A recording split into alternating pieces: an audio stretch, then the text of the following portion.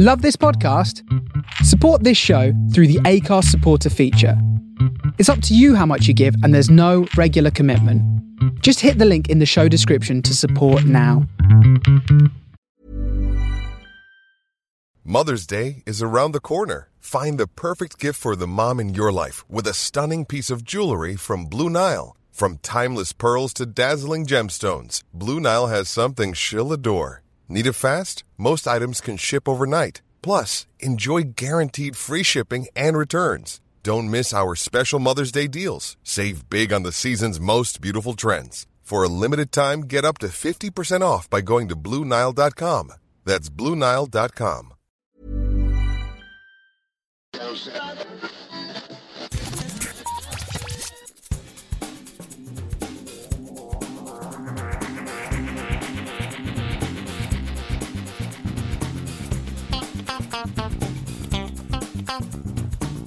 Hello and welcome to episode 253 of Geek Town Radio. I'm back this week with... Kitty.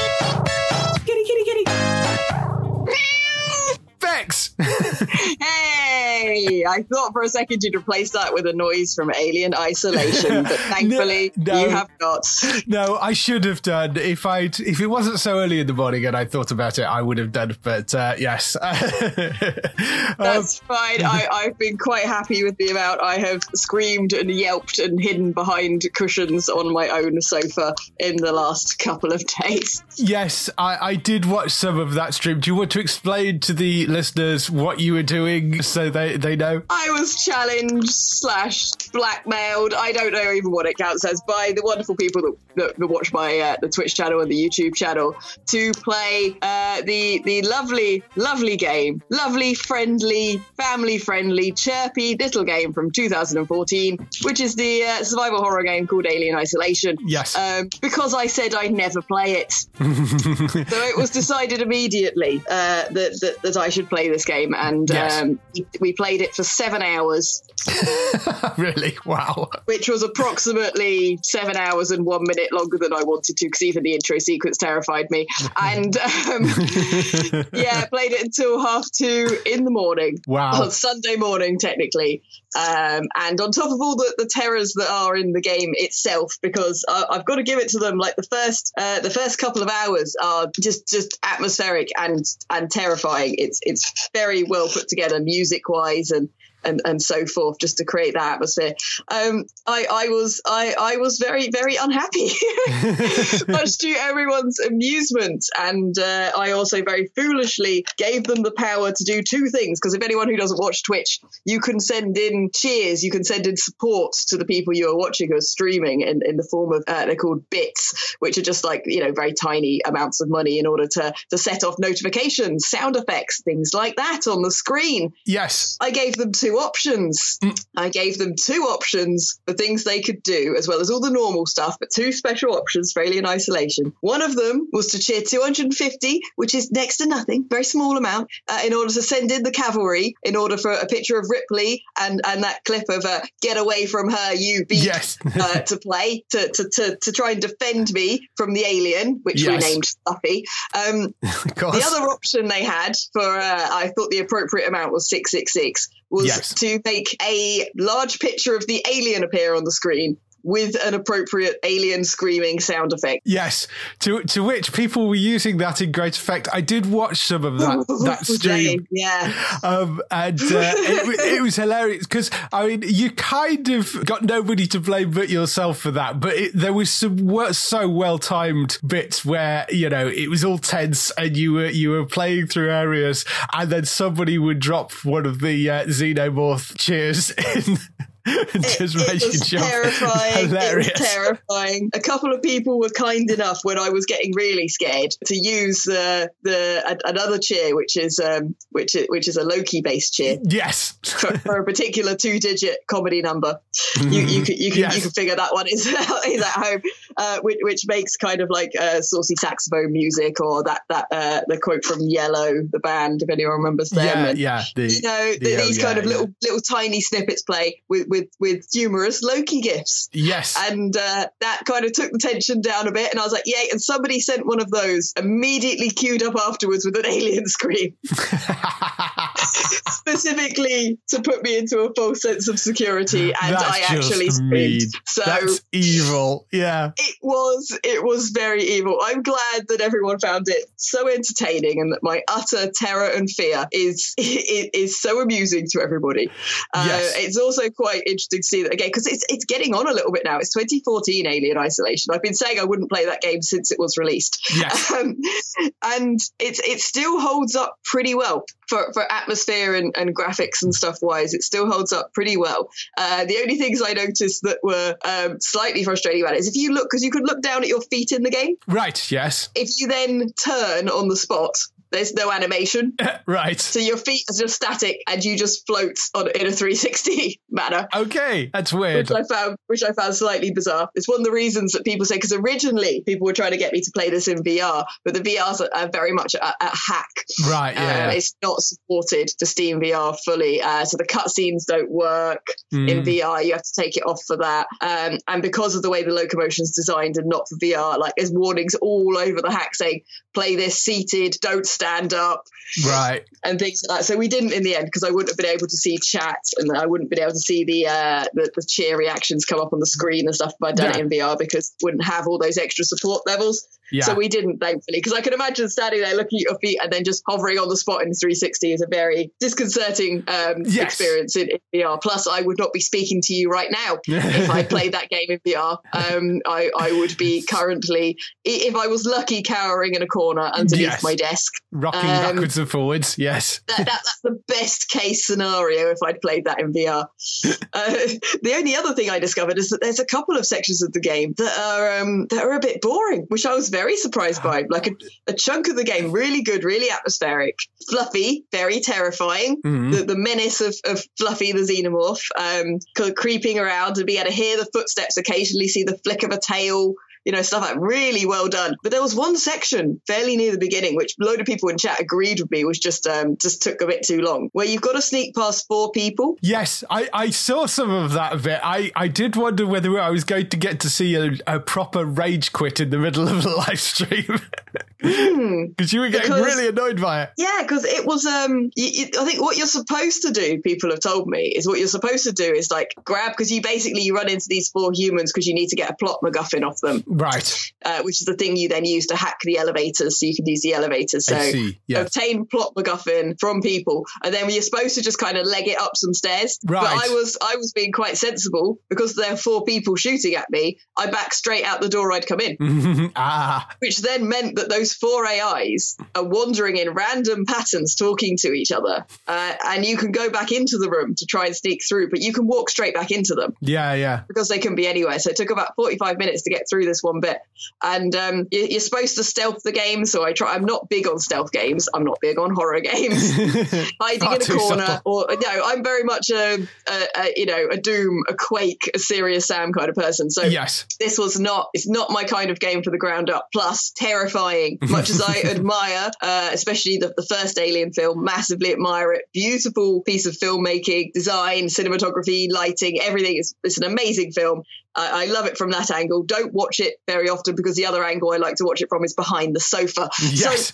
So not a game I would normally play. But yeah, this bit with these 4 people was just so random, and they were unimportant people. They weren't major characters or anything like that. They were just obstacles to get past. And I discovered the way to beat that bit of the game is to just use the wrench and run at the people, because trying to run away from them when they were shooting got me got the level restarted.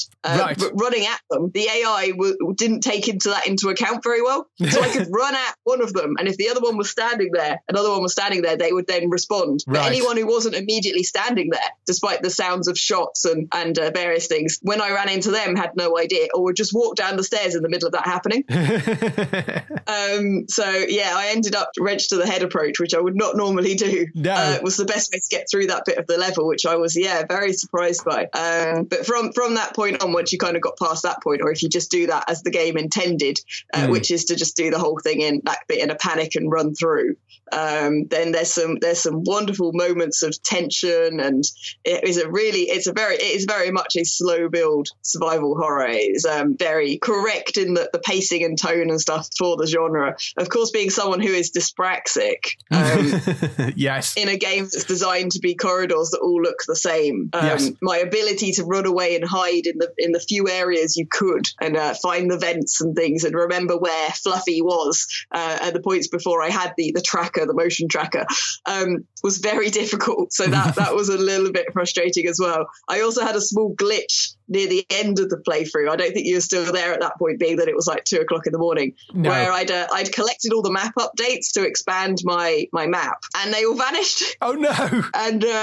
restarting from the last save was after the point where that glitch had occurred. No one in chat had ever seen that before. People go, you haven't collected the map updates, and I'd be going to the screens where you go to collect them, going, but I have. Yeah. And they were going, oh, you have? And I was like, I've somehow glitched this. Maybe because I've, died a squillion times on an early part of the level you're not even supposed to get hit on. Yeah. But yeah, I lost. So I was then playing the last bit I was playing before we eventually decided at 2:30 in the morning that perhaps, even though I was clearly never going to sleep again, I should at least give it a go. Yes. If I looked at the map, there was just nothing there. Oh, wow. The entire screen was blank apart from like a small objective marker, list at the bottom, and a dot that told me where I was on a completely empty screen. Wow. Still finding bugs in a game that's that old. No, but no one else. At one point there was 110 people watching me because I got raided by a few people, presumably because they thought, I know what these guys would like to also watch this poor human scream and jump. Yeah. No one had ever seen this bug. and a lot of them had played it. There were a lot of people with like Xenomorph in their username and stuff like that who knew the game inside and out. And they were all just there going, never seen this before. And I was like, yay, I've discovered a thing. We're lost. We're very, very lost. And we're surrounded by the Working Joe androids. They've all got red eyes of evil. And basically, they know where I am and I don't. Right. Awesome. Well, I'm glad you had fun with it. They want me to play it again. Of course they do. Yes. Yeah. I don't know. I'll put it to a vote. I think if we should play it again, because we only saw that'll go down well. I don't know if I'm feeling emboldened and brave through surviving the hours I did, or if I've just lost my sanity, maybe 6 of one and half a dozen of the other at that point. Yeah. Yes. I mean, face your fears, as they say. From behind the sofa. Yes, from behind the sofa. So, apart from Alien Isolation scaring you to death, what else have you been doing this week? I've watched the first episode of the new Netflix series of Snowpiercer. Oh, yes. What do you think? I've only seen, I believe there's 2 episodes out at the moment, but I've only seen the first episode. Oh, there's 3? Yes. Ooh. In fact, there'll be 4 now, because I think 1 was dropped today. So there'll be 4 episodes now. Excellent. I really liked the first episode. I think it was really well done. I think it had the budget was good. There were some bits of CGI which were kind of obviously CGI, but you don't see the outside world very often, so I think it's okay. Yeah, no, I know what you mean. The lot of the shots outside the train, there's obviously CGI in some of that, but in most of that pretty much. But I think it didn't bother me too much because those shots are more there as establishing the world shots, and part of the point is that we're on a train and we can't go outside, so it's better that they spent the budget, if that was a choice they had to make, on more details on the inside of the train. Yes, because the details inside the train are beautiful. They've made it feel like it's quite expansive. The different areas of the train feel very, very different. You've got that sense of claustrophobia, but also a sense of the difference in freedom and space between the first class carriages versus the tail end carriages, where the people who've just stowed on are staying, versus the people who are living in the train carriages at the front, which have all of the money and the wealth of this ecosystem of this train that is the only thing surviving on the earth now the earth is frozen. And this miniature version of a society and ecosystem on this giant train is very well represented even from episode 1. There's also loads of wonderful details, I thought, on the costuming, the use of because I'm very big on costuming and the use of color, and the difference in the color palette of the people in the tail end of the train who are all overcrowded and don't have enough food rations versus the people wearing these matching upper class, kind of this weird sort of mix of somewhere between 1940s 50s kind of smart clothing but also feeling quite contemporary. and in very fresh, crisp, clean, plain colours in a way that has a slightly futuristic feel, but still nods to the kind of systems of the past. And very, very well done balance there. Plus tiny details, like everyone who works for the train system, for Weyland's train system, all the buttons and beads and anything like that in the costume has the W logo on it. Yeah. It's a really nice touch because it just gives you instantly, you know, who they are, who they're affiliated with, this sense of uniform and conformity. And yeah, really, really, I'm really enjoying it so far. So have you watched more episodes than me? Yes. Yeah, I have watched some more. I'm really enjoying it as well. I think it's really well put together. Now, I haven't actually seen the movie, so I don't get to compare the two, and I've not read the original comic book because I know the movie is available out there now because Gray was talking about it last week, but I kind of intentionally decided, seeing as the TV series is coming out, I'm not going to watch the film, so I don't sort of directly compare the two. But I'm really enjoying the TV series. The costume design, by the way, it's Cynthia Ann Summers did the costumes by the looks of things for the first season, who was the costume designer on Series of Unfortunate Events and Altered Carbon and Unreal, and we've interviewed her. She's lovely, and all of those things have great costuming, so that totally makes sense. She's a really amazing costume designer. It's her, and I did an interview with Barry Robinson, which is out on the Behind the Scenes podcast, which he's the production designer, and he talks about how he designed the interiors of the trains and put everything together. So they're really imaginative, and like the way they've managed to make it feel realistic that you have an aquarium you can swim in on a train. Yeah, it's really, really nicely put together, and they actually shot it within sort of boxcars that were the right size, and all that sort of stuff. So it's really interesting, that interview, and he talks quite a lot about how he put together the different sections and stuff. I'm really enjoying it. I've seen a couple of fairly snooty reviews about it, but I'm really happy with it. I think it's interesting and it's different, and there's sort of procedural elements to it as well, which I quite like, because it's one of those things that you do wonder how they're going to stretch this out sort of moving forward. But I think they've put it together quite well to turn it into a TV series. So I'm thoroughly enjoying it. I'm looking forward to seeing more. But so I've seen the first 3 episodes of it, and I think the quality holds up throughout. Yeah, I can't imagine what people were calling it out on, and I'll have to go and read. I'm curious to read these reviews now to know what they were saying, because I thought the casting was great. I think the acting's great. I mean, you've got some quite young kids playing some quite difficult roles in this, and I thought they were all doing really, really well. It manages to have scenes which are, even just in the first episode, which have reasonably graphic but not horrifying violence, just graphic in the sense that it's real and it feels like there's consequences, and you can see the trauma and the effect on the human beings that it's affecting, rather than like a glorified, action movie style violence. As well as immediately when you meet any new character, you can make out from, again, the costuming, from their attitude, from the acting, from the lines, who they are. Really, everything seems to be being set up in that first episode incredibly intelligently, without spoon feeding too much information, without over filling it with explanation and stuff like that. So yeah, I'm gonna have to look up those reviews now, because I haven't found anything to really complain about yet. No, me neither. I really enjoyed it. I think certainly Jennifer Connelly I think is great. David Diggs I think is great. There's a random Stephen Ogg in there who's not there for very long, but he is randomly in there. Stephen Ogg kind of seems to do that every so often. Just sort of randomly pops up and then disappears again. There is a highlight of Sean Bean in there as well at one point, which I won't reveal where, but there is a small snippet of Sean Bean in there as well. So I really enjoyed it. I'm enjoying the series. I'm 3 episodes in. I've got another one to watch because, as I say, I think it comes out Mondays. So there is another one that should have dropped today because we're recording this on Monday. So yes, I will be definitely watching the rest of it, but I'm thoroughly enjoying that. Yeah, the other things I watched was I finished watching Followers, another Netflix series, Japanese, Netflix collaboration. I talked about that briefly, I think, on a previous podcast. I finished that series. That had a lovely ending. That's incredibly sensitively written and interestingly put together drama series, looking at the lives of these different women, one of them who is at the top of her fame and success, and the other one who is right at the beginning of that journey, and the way their lives kind of interweave, and the effects of followers and social media on people's psyche and their lives and things like that. And it's not got a spaceship in it, so points for me for that. Yes, well done. And it's another one with beautiful use of colour and exceedingly subtle, well put together use of costuming as well, and beautifully shot.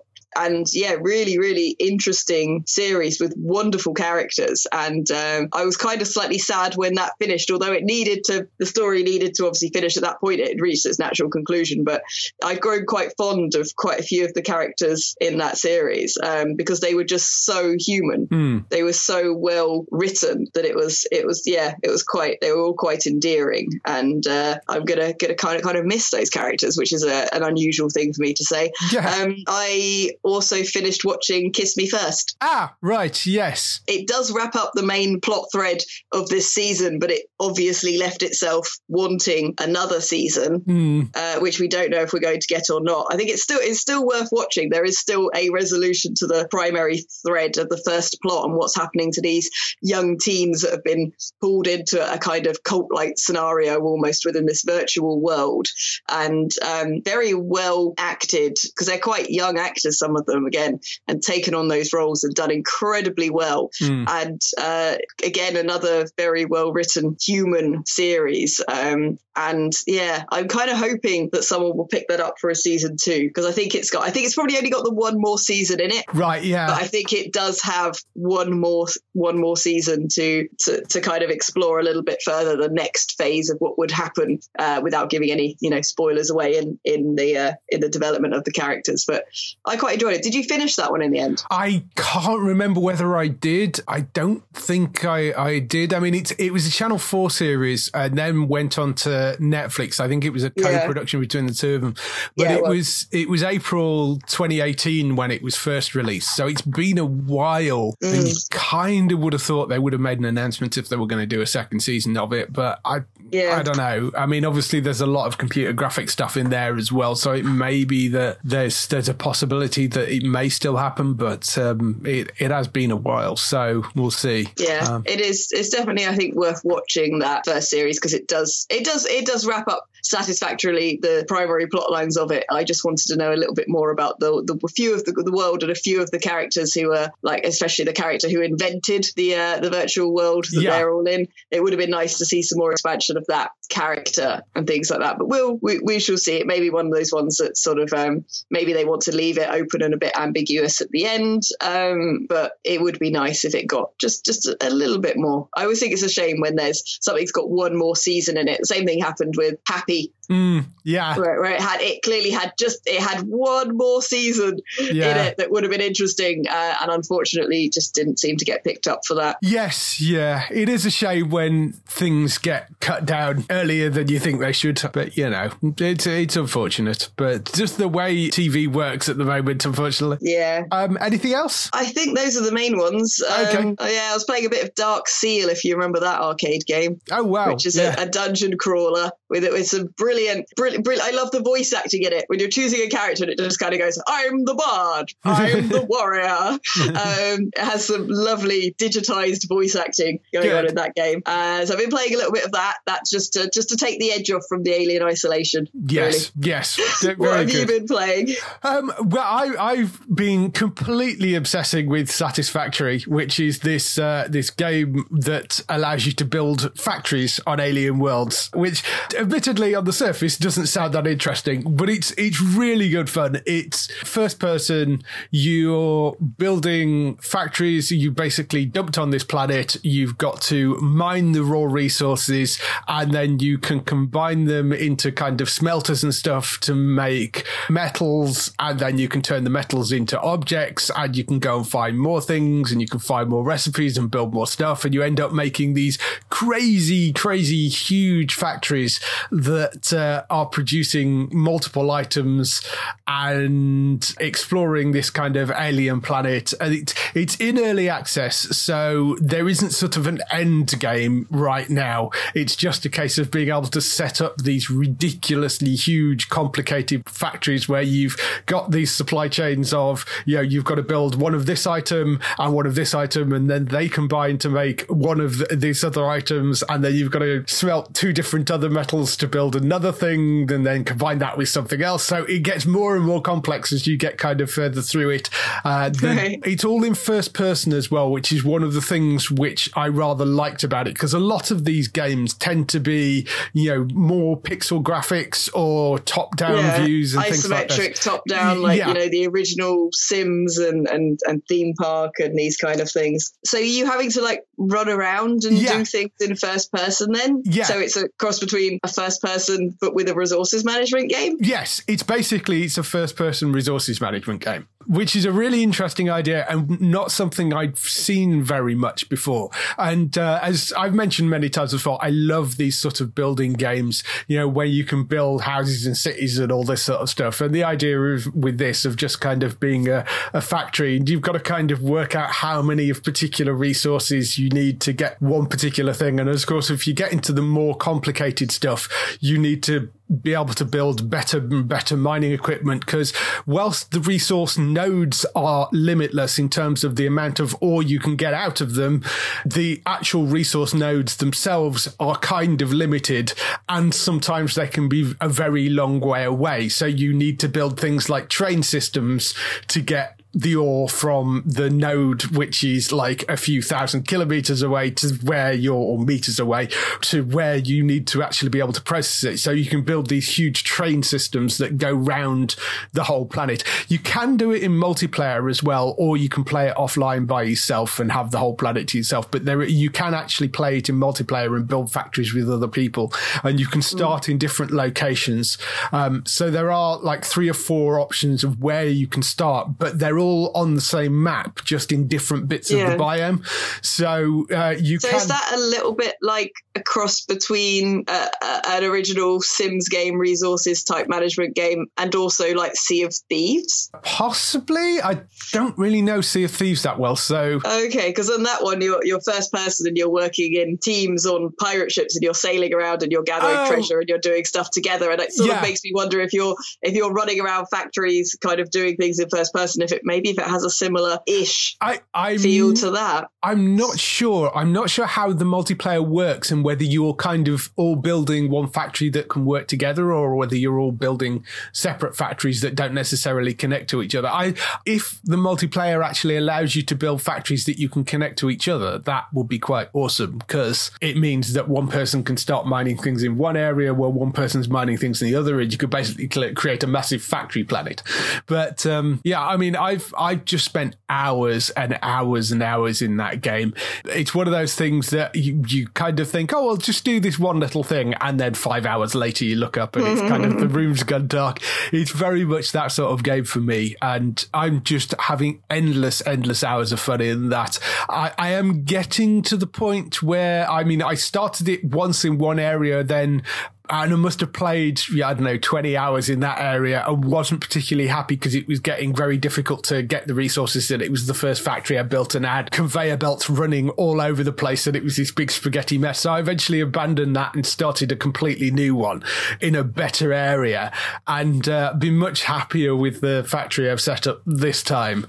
But I am getting to the point where, I've produced a lot of the stuff that I possibly can. So I don't know how much longer I'm going to play around with this before I move on to something else, but it's really worth picking up. It's on the Epic Game Store. It's about to get released onto Steam as well, so it is a really fun one to play with. It will probably be quite a good one to stream, actually, because it's got a lot of searching around, and there are some monsters in there, but they're not, that's not a focus. There's not a huge amount of threat, but it is quite fun sort of seeing what huge factories you can build. Yeah, that sounds like we could possibly lose you into it for a significant amount of time. If they release any expansions or extra things for it. Well, yeah, as I say, at the moment it is only in early access. So there's various sort of levels you can get through. They're up to like level 7 right now because you've got like a space elevator thing that you can send resources up to this place off world,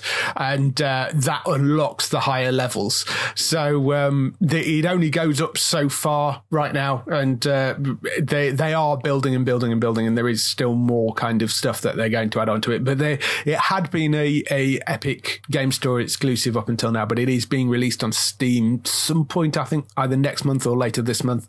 So it's definitely one to worth looking out for. It's called Satisfactory if you want to go and find that or you like those sort of games.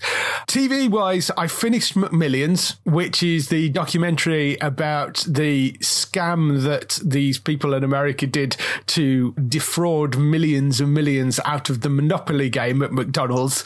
This was sort of back in the mid-90s, early 2000s. It's a fascinating documentary. It's 6 one-hour episodes. I think it's rather spread a little thin. It is intriguing, and they go into quite a lot of detail in the episodes, but I do rather feel that you could have compressed that down into a 2.5 hour documentary movie, and it feels a bit stretched out in places.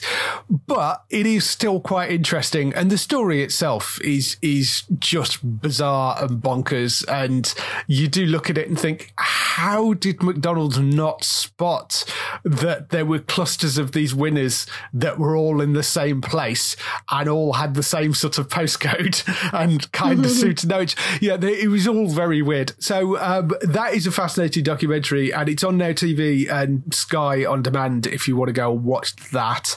Space Force I finished as well, which is the Steve Carell, Greg Daniels series. Very, very funny, and I really enjoyed the first season. It's 8 episodes long. The last episode does end in a sort of odd place, and I mean, I'm assuming it will maybe come back for another season, but I don't think it's officially been renewed yet. But it doesn't have a particular kind of conclusion to the end of that story. It sort of stops. I mean, it leaves it on a little bit of a cliffhanger, but you sort of feel like that they either didn't know where quite they were going to go yet, and they thought, oh, we'll just end it here. I don't know. It feels a bit odd, the place that they ended it at. But I did enjoy it, and I think it's very funny, and it is worth watching. The Alex Rider series was the big new show I watched this week, which of course we've been hearing a lot about for a very, very long time, because they were pushing it hard at MCM.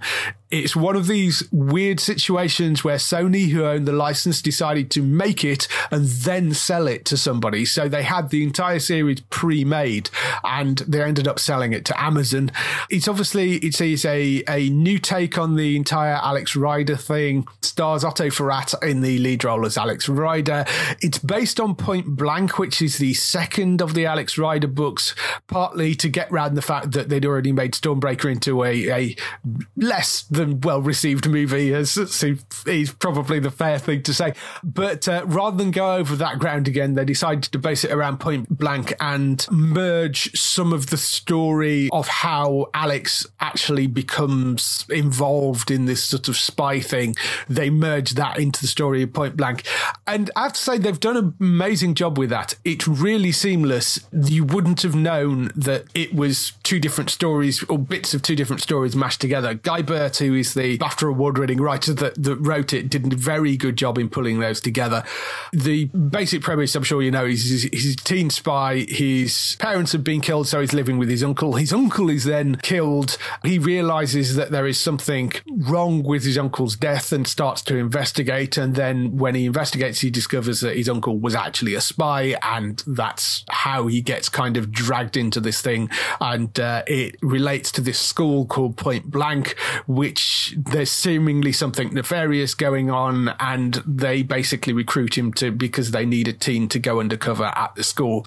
So that's the sort of setup for it. The opening couple of episodes, it starts off a little bit slow. They are very much stage setting for those opening couple of episodes, and it takes a while to actually get into the Point Blank story. Like, I think it's only 8 episodes long, and it takes until the sort of halfway through episode 3 or start of episode 4 before Alex actually gets to Point Blank. So, there is a lot of kind of setting things up, but it is all very well put together, and it's interesting, and it's not played as a YA drama. It's not played as kind of, everything being shiny and cool. It's played a lot grittier than that. And I love the tone of it. I think they've pitched it really well. It doesn't feel like it is a teen drama. It feels like it's something with more weight to it than that. So it's certainly very watchable for people of all ages. I would urge you to go and check it out. It is up on Amazon right now, and the whole season is up there, so you can go and watch that. And it's, as I say, it's 8 episodes, I think. So it's there, and they're 45 minutes, I think, each episode. So not too much to binge through, I don't think. This was all over MCM. Did you see any of this? I remember it being all over MCM, but it's not one that particularly caught my personal interest. So I've not actually watched it or given it a try. But I'm glad it sounds like it went well, because it was an unusual approach to just produce it and then sell it, but maybe that's something that will, I don't know, be a bit of a trailblazer in that regard, because I guess then you get a lot more creative control over your series and things, and it could be an interesting approach as the world of TV is changing. The landscape is changing around us quite rapidly. It could be an interesting one to see if more companies will take that approach, having seen this one do it. Yeah, I mean, we'll have to see. You've got to have the pockets to be able to make it in the first place, of course, which of course Sony did. So we'll see whether that continues to be a thing. But definitely worth watching. It is up on Amazon Prime right now if you want to go and see that. Certainly in the UK. I'm not sure about the US, but it is in the UK. So that's all the stuff we've been doing this week. Let's move on to some TV, film and gaming news.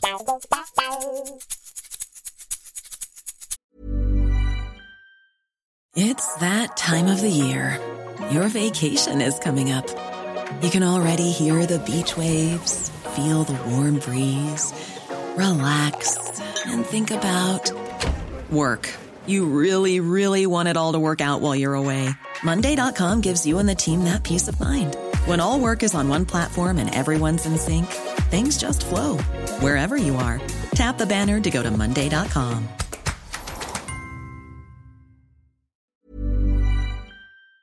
So the TV, film and gaming news this week, the reason we've got gaming news as well this week is because the TV news has been very, very quiet with everything that's going on in America right now, what with the pandemic and the protests and all that sort of stuff. There was obviously not a lot of entertainment news come out the last couple of weeks. So we have the renewals, cancellations and pickups and stuff.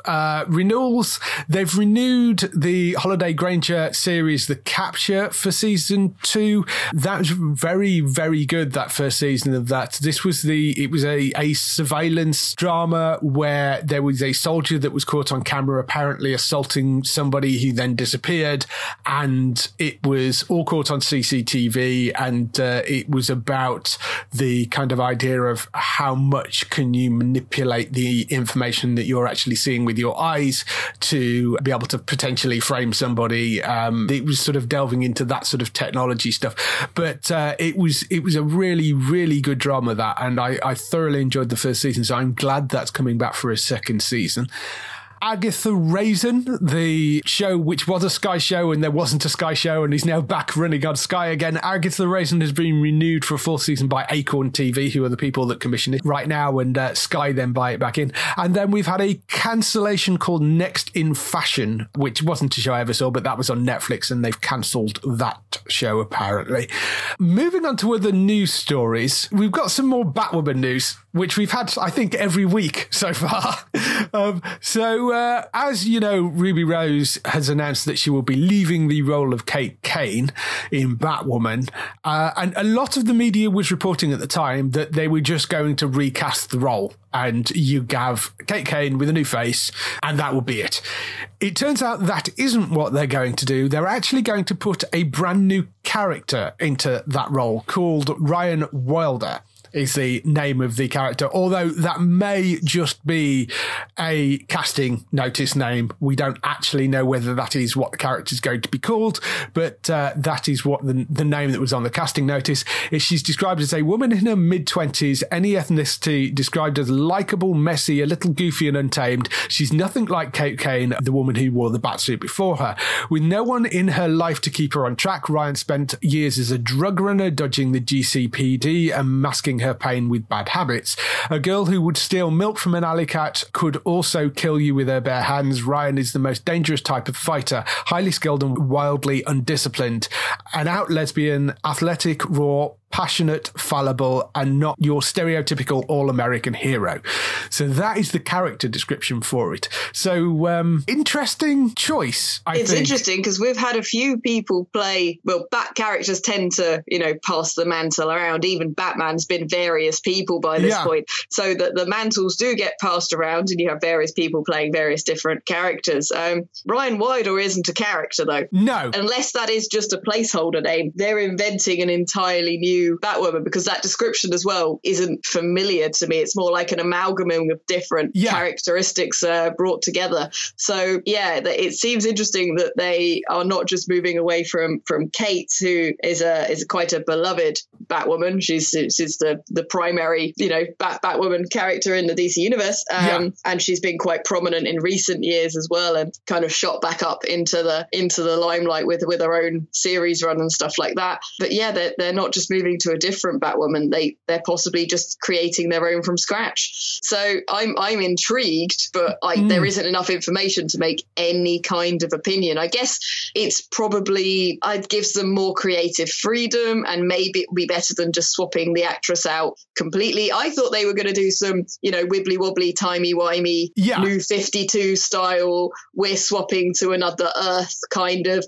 swap out of some sort, because they obviously, with the CW shows, you have that ability very much built in from all the Crisis type things. I thought they were going to swap out to another Kate from another universe, which would give them an opportunity to do a vast amount of changes. I mean, they have got the problem of they kind of killed the multiverse in the there's always someone that snuck through or was frozen in ice, or something. But I take your point. I mean, you could just send Barry to go and screw with the timeline again. I mean, there are various ways you could have done it and left her as Kate.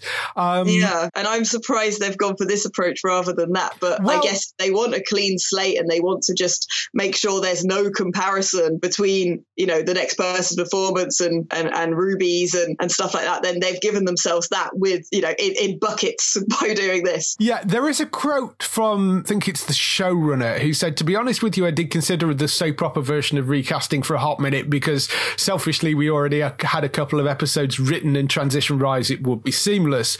But upon reflection, I think Greg Berlanti helped me with this call. He was like, we should reboot Batwoman with a different character. In addition to paying respect to everything that Ruby Rose has put into Kate Kane character during season 1, it also helps the audience because we're not asking them to address the elephant in the room by accepting a new face as the same person." She went on to affirm that Ryan Wilder is a whole new character with a past inspired by Batwoman, so she's going to take on the mantle, adding that the scrappy 20-something who lives in a van with a plant is maybe not the right person at the time to be doing it, but that's what makes it so fun.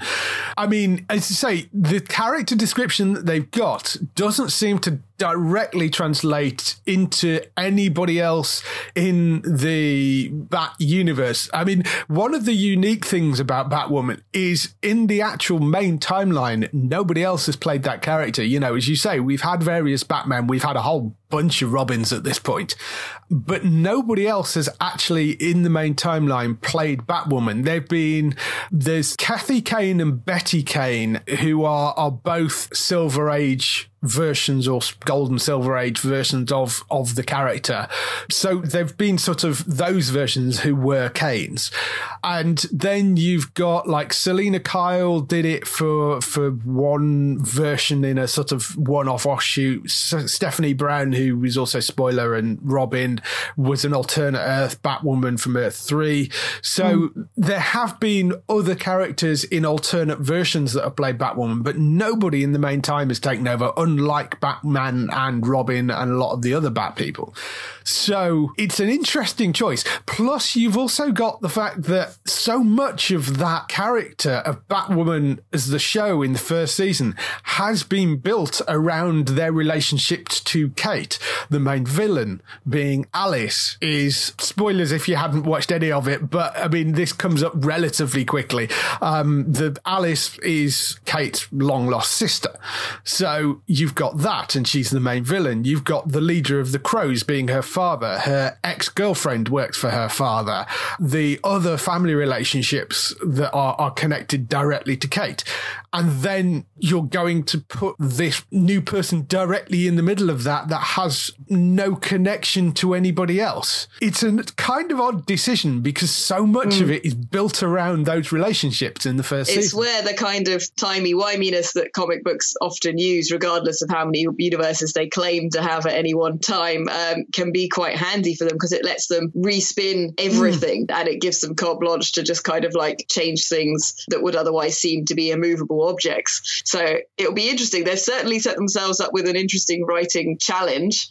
And I'm sure they haven't made this decision lightly, as those quotes was, you were saying. They clearly considered all their options and they think that this is going to be the best one moving forward. So it will be interesting to see. Perhaps this new character will take on the mantle because they are an ex-best friend or previous partner or have some connection to Kate. Maybe there will be a tie-in there that helps make that transition more seamless or gives a reason for people to have some kind of emotional connection to her as a new Batwoman. Perhaps the fact she isn't Kate could be, would they want to make that a plot point and say that then people maybe are slightly against her because they have replaced Kate? Because obviously, because of the complicated relationship she has with, a father, ex-girlfriend and so on and so forth, her being replaced could affect the characters and could create a new dynamic of making it an antagonist purely because of that reason. So I'd be interested to see how they're going to write this because it's very difficult, especially so early on into establishing everything to then make such a big change. But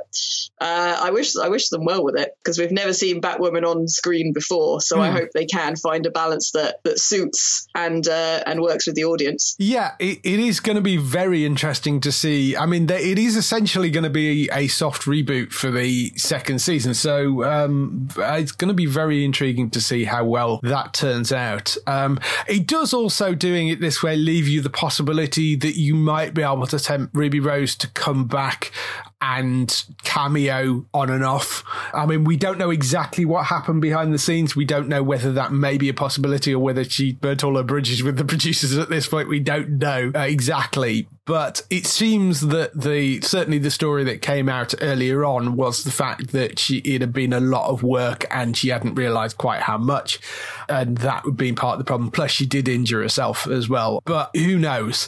So, I mean, at least gives them the opportunity to maybe, if things settle and she does want to come back and do the odd cameo, they can bring that character back in for a little bit. Batwoman's not like all of the Arrowverse stuff isn't going to be coming back until at least early next year. So we'll have to wait and see with that. Sticking with superhero stuff, news has come out that Marvel's WandaVision could resume filming in July. Interesting how it came out, because it was an announcement by the Tampa Bay Comic Convention, who had booked Paul Bettany as a guest. And I mean, amazingly, they apparently were still going to have a comic convention in July, which, given everything that's going on at the moment, I'm quite surprised by. But apparently Paul Bettany was supposed to be there and doing that, and he's had to cancel because he's been called back for filming for WandaVision. So that certainly gives the impression that WandaVision is going to start filming again in July, which is good news. The side of that as well is there's also some casting news. There is a website that is claiming that Evan Peters has joined the cast. That name sounds familiar. You'll know him from American Horror Story, of course, but he was also Quicksilver in the X-Men movies. Not the MCU, that was Aaron Taylor Johnson, who played the one that was in Age of Ultron. So we don't know what he's signed on for, other than apparently it is a key role. But we don't know whether that role is necessarily him reprising his role as Quicksilver, even though he hasn't played it in the MCU before, or whether it's going to be a different character entirely. And it's just coincidence that he happened to play Wanda's brother in the X-Men movies. I don't know, would you... that would be an interesting way to sort of introduce some of the X-Men characters, I guess. Yeah, I'd be surprised if they were going to introduce X-Men characters in WandaVision. Because I'd be surprised. Yeah, we'd all assumed that they were just going to completely recast everybody, you know, if they were going to bring people in. So I think that seems rather more likely. But yeah, I mean, I don't know. It just seems like a very weird coincidence that it's Evan Peters that you're bringing in, who happened to have played a version of Quicksilver, who is, you know, Wanda's brother, that they've decided to cast him in this, if that is the case. But we've no idea who he is playing, so we'll have to wait and see. That is the rumour anyway, that Evan Peters has joined the cast for that. And lastly, there was some gaming news, which I was very excited about. It was about Elite Dangerous, and there was an expansion for Elite Dangerous announced called Elite Dangerous Odyssey.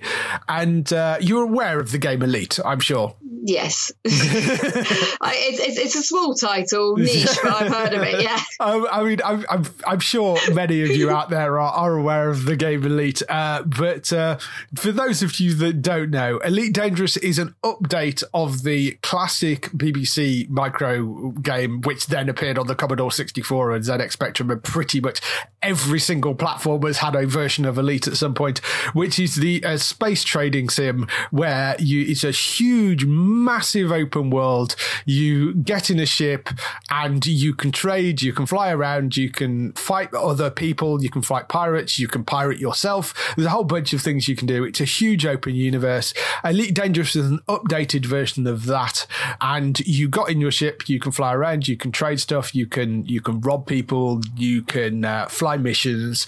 But one of the key things about it was you were the ship. That was basically it. I mean, although technically you were the pilot in the ship, you never saw the pilot outside of the ship. You can actually see an avatar of your person inside the ship, but you never actually set foot outside of the ship. So it was one of those games where your avatar effectively was the ship you were flying. Now, what they've announced with Odyssey is that you are going to be able to, you could already land on planets, but you're going to be able to land on planets that have atmospheres. You're going to be able to get out of your ship as your character, wander around. There are going to be FPS ground battles. You're going to be able to go and trade on foot at stations. There are going to be NPC characters. So it's a huge, massive expansion to this whole world. And I'm extremely excited about it because I think they're the first game that really tied the whole space flight and atmospheric landing and being able to then just land your ship somewhere, get out and go and do things in this sort of massive world which is highly populated. I mean, you've had things like No Man's Sky that have sort of done it, but not quite to the level that this will be at. And the ability to kind of team up with people and run missions and be on the ground and that sort of planet combat and space combat all tied together. It's been a very, very long time since anybody's done anything like this particularly well. So I'm hugely intrigued by it. Yeah, it feels like it is, I guess, the natural progression, the next step to add in sort of modern sensibilities of game playing and stuff to it. I'm interested to see how many people will be on board with this and how many people will want to stick with it as it was, the kind of purist types. It's definitely a massive addition gameplay functionality wise to the game. And I think it's lovely that a game that's been around for that long is still making headlines now. Yeah. I mean, the original game Elite was released in 1984. Elite Dangerous version launched in 2014. So even Elite Dangerous is getting on a bit in terms of the game. But I mean, based on something that's been around for tens of years, and it's still hugely entertaining game to play. The flight combat is fantastic and one of the best of flight space flight games out there. There is so much stuff you can do in that game. All the sort of trading, flying around and exploring and discovering new worlds and all that sort of stuff. But the things that a lot of fans have been crying out for is the ability to be able to wander around on foot, and the fact that a lot of the planets are basically dead worlds, and you might have the odd base on them, but they're effectively, they don't have like atmospheres, they're still dead worlds. So that's another huge thing that a lot of people have been asking for. So I'm really interested to see this come out. It will certainly add to the immersion and the feeling of kind of completeness of the experience in the game. So yeah, intrigued to see how that's going to go. I'm waiting for them to give it another so many years and they're going to be doing all of this and it will all be in VR or something. The game is just going to keep moving forwards with the times. I think in another 10 years, we may be talking about this game again in the new VR multi-sensory fifth dimensional type version thereof. I think it's brilliant. It's still going and still evolving. Yeah. I mean, Elite Dangerous, the normal Elite Dangerous you can play in VR. The Odyssey expansion apparently won't be available in VR initially, certainly, but it may be something that comes along at a later date. But certainly the main game, the sort of space flight bit of it, you can play in VR even now. So awesome. Yeah, it is definitely one worth picking up. It's really, really good fun. So that's all the news we've got for this week. Let's move on to some highlights for next week on TV. So, highlights for next week on TV. We have Agatha Raisin, as I mentioned earlier on, just been renewed for a full season. That's coming to Sky One on the 10th of June at 9 p.m. if you want to go and watch that. Staged is the thing that we talked about a few weeks ago, with David Tennant and Michael Sheen. And it's a comedy about a cast of a stage show who've been furloughed and are trying to do all the rehearsals over video calls. That's coming to BBC One on the 10th of June at 10:45. If you want to go and watch that, I think they're only 15-minute episodes, but that looked like it's going to be very, very funny. It's basically watch David Tennant and Michael Sheen banter with each other for 15 minutes, and who doesn't want to see that? Yeah, so, that's just a win from the original conception of the idea. Yeah, absolutely. So 10th of June at 10:45 on BBC One for that. What We Do in the Shadows Season 2, that returns the Taika Waititi hilarious vampire comedy. That is back on the 11th of June at 10 p.m. on BBC Two for that. Then we have The Gadget Show, which returns on Channel 5 on the 12th of June at 7 p.m, which is the Craig Charles, I think, is the person fronting that these days. So worth going to watch. Then you've got F is for Family. That returns for a full season on Netflix on the 12th of June. And there is a new, well, I say new, it was cancelled after one season, but it's sort of a filler show, but it's a crime drama called Reef Break from, it was a US crime drama that ran for one season. That's coming to Alibi on the 12th of June at 9 p.m. And then we have RuPaul's Drag Race All-Stars. That's coming to Netflix on the 13th of June if you want to go and watch that. And then there's a new sci-fi show called Spides, which comes to the Sci-Fi Channel on the 16th of June at 9 p.m. It was an alien invasion sci-fi thriller. It's co-produced between Sci-Fi Germany and America. I think it has actually got a couple of seasons, but this is season one. It's the first time it's aired over here. So that could be a very interesting one to go and watch. I might go and check that out. And that is everything, unless you've got anything else you want to mention. No, I think we've got quite a lot of things to be watching there. Yes. I haven't heard of Spides, so I'm going to go and immediately Google that one. Yeah, neither had I until I saw the thing, but it looks like it could be quite interesting. So, 16th of June at 9 p.m. on Sci-Fi UK for Spides.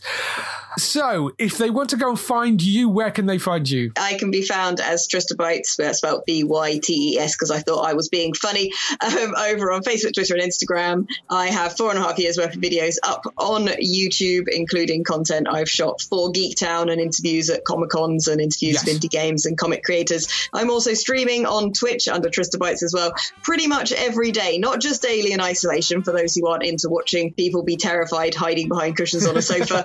We do daily daytime streams for anyone that is furloughed as well, where we just talk about geeky stuff and keep people company and prevent me from going any more stir crazy. Yes, and the Alien Isolation stream was hilarious, but the chats are also very funny as well and worth going to watch. So go and check out Bex on those. You can also go and check out Matt over on Entertainment Talk, who he's on a little bit of a break at the moment, but there is still a whole bunch of podcasts over there you can go and listen to.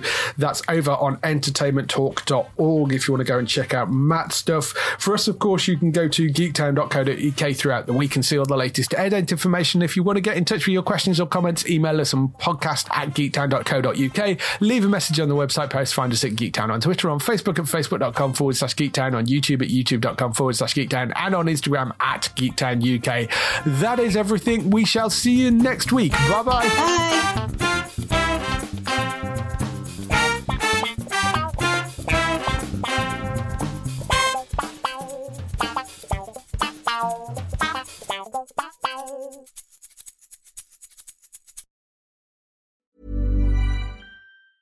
Normally, being a little extra can be a bit much, but when it comes to healthcare, it pays to be extra. And United Healthcare makes it easy with Health Protector Guard fixed indemnity insurance plans. Underwritten by Golden Rule Insurance Company, they supplement your primary plan, helping you manage out-of-pocket costs without the usual requirements and restrictions like deductibles and enrollment periods. So when it comes to covering your medical bills, you can feel good about being a little extra. Visit UH1.com to find the Health Protector Guard plan for you.